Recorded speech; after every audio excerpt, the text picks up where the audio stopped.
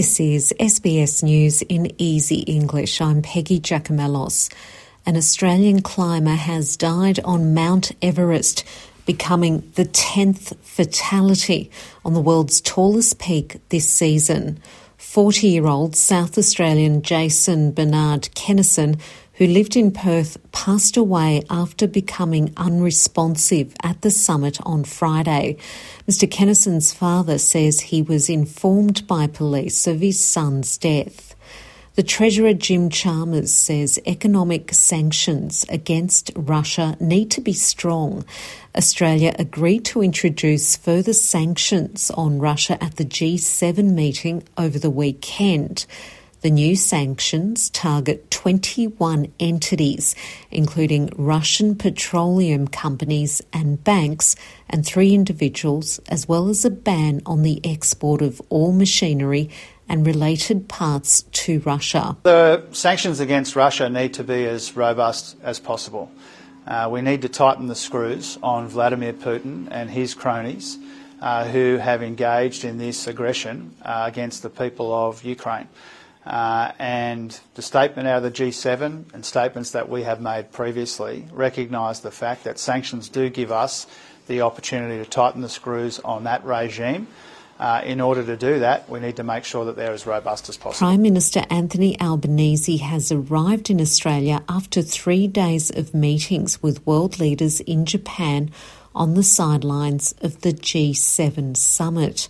Mr. Albanese met with US President Joe Biden for a bilateral meeting, as well as in a Quad Leaders Forum alongside the Indian and Japanese Prime Ministers after the original summit in Sydney was cancelled.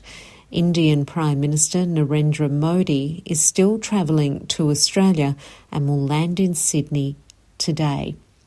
He will hold talks with Mr. Albanese as well as unveil a foundation stone at the entrance to Little India in Sydney's Harris Park.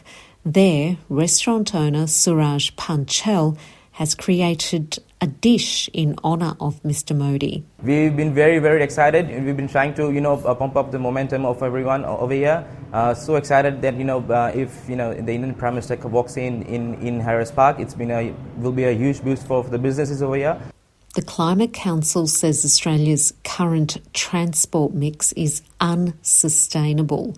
In a new report called Shifting Gear, it reveals Australia's use of private vehicles for 4 out of 5 trips, compared to just 14% public transport and 5% active transport such as cycling or walking. The Council believes Australia could reduce transport emissions by 75% by the end of this decade, with a massive shift to electrified public transport, walking and bike riding. Transport is the biggest source of Australia's greenhouse gas emissions after energy.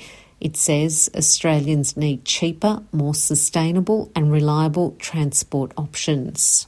Mount Etna in Sicily has erupted, spewing ash on the city of Catania and forcing a suspension of local flight operations. There were no reports of damage or injuries.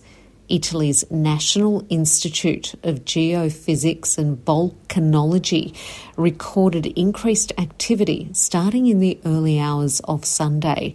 As a precaution, civil protection authorities raised the alert level for the area.